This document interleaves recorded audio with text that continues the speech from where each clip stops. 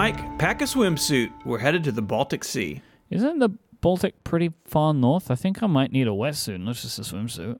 Maybe bring a pair of gloves. That'll be enough, actually. That's fine. Yeah. We actually may need more than that because today's topic is on the seafloor. Okay, yes, back in June 2011, a self-described, quote, treasure hunter and salvage operator based out of Sweden, a company named Ocean X, were creating sonar images in the northern Baltic Sea when they discovered something mysterious. I think you can say that in a more convincing way.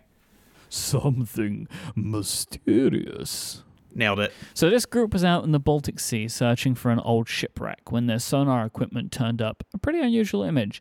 They claim that it shows a 200-foot diameter circular object that features ramps, stairways, and other non-natural structures.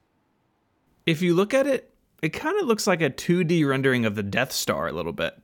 You know, you're not wrong about that. It also kind of is a little reminiscent of the old AT&T logo as well from around the 80s. Yeah, it is. Go look at a picture of it. It's weird. Maybe it was an AT&T viral marketing stunt that went terribly wrong and it sunk into the seafloor. Hey, your service even works down here. No, it doesn't. Uh-huh. This image made the rounds about a year later in 2012, albeit mostly in tabloids. And the reaction to it was pretty critical. Now, we'll get to that later. But the same year, Ocean X returned to the site trying to get clearer images, but claimed, quote, mysterious electrical interference prevented them from doing so. Mysterious. However, somehow, they claim they were able to recover some stone material from the site and given to an associate professor of geology at Stockholm University. They handed it over to them for study. Their analysis of the samples indicated that most are granites, gneisses, and sandstones, along with a single loose piece of volcanic rock. Mike, you may not know this about me, but I'm actually not a geologist. But these are apparently a little unusual for their location in the Baltic Sea, but not unusual in the sense like this is some sort of alien rock. In fact, this region of the world over the eons has seen massive glacial activity. And so one theory is that these materials would have been transported there by ancient glaciers and then left behind. That's pretty boring. I would like something a little bit more exciting. Could we get to some of those after the break? Sounds good. This episode of Ungenius is brought to you by Fitbod. It's a new year, and this is typically the time a lot of people talk about changing up our fitness plans. I know that's one thing on my list this year. So I'm very pleased to let you know that Fitbod is an easy and affordable way to build a fitness plan that's just for you. It has this built-in algorithm that learns about you, your goals, and your training ability, and it creates custom dynamic programs based on your experience and any equipment you have. So you go in there and you tell it, I've got this and this and this, and it builds those workouts for you. It's all in an app that makes it incredibly easy to learn how to perform each exercise. Personal fitness isn't about competing with other people. You don't want to look to others and try to mimic what they're doing. What you need is something that will work for you and where you are. And that's when things really stick. That's when you're going to get the results you're looking for.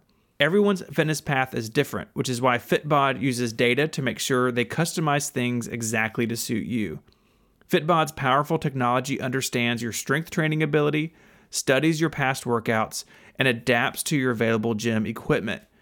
And your training plan will maximize fitness gains by intelligently varying intensity and volume between sessions.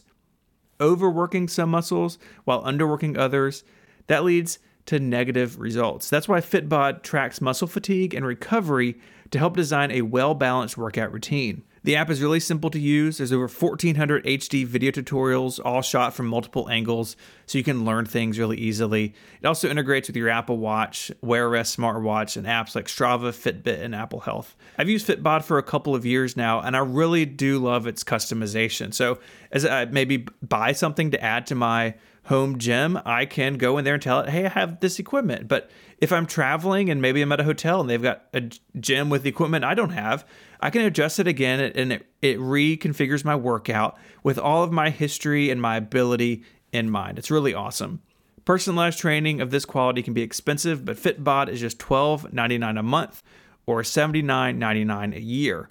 But you can get 25% off your membership. Just go to fitbod.me/ungeniused. So go there now and get your customized fitness plan, and you'll get 25% off your membership. That URL one more time is fitbod.me/ungeniused. Our thanks to Fitbod for the support of the show and Relay FM. All right, so what if it was aliens? Are we thinking about this, Stephen? Like, what if it was aliens that did this? Now that aliens are listening to this episode.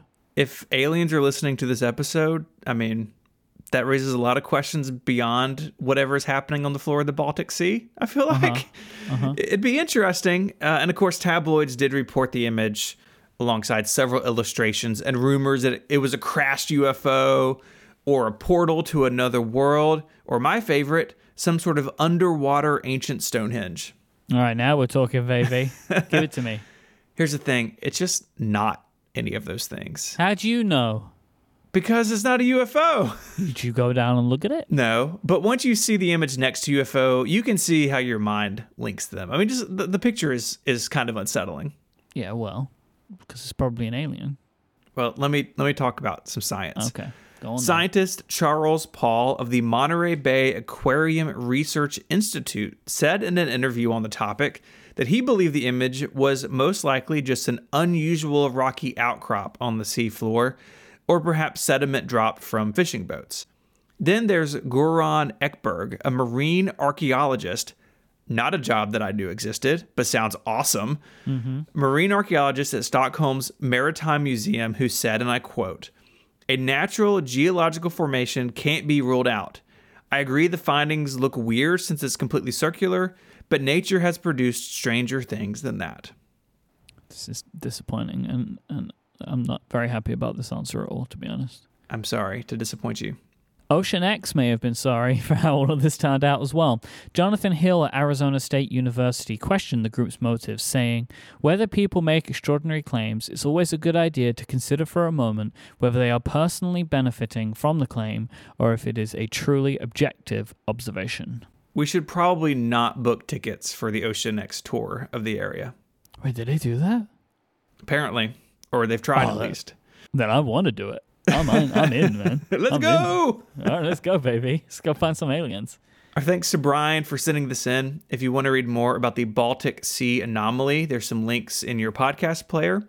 You can also find them on our website at relay.fm/ungeniused/180. You can also send in your favorite Wikipedia topic. There's a link in the show notes to do that, or you can do it on our website. There's a short form you can fill out. Send us a link, and it'll go on the list for consideration. So, Mike, until next time we go deep sea diving, say goodbye. Bye-bye. Bye, y'all.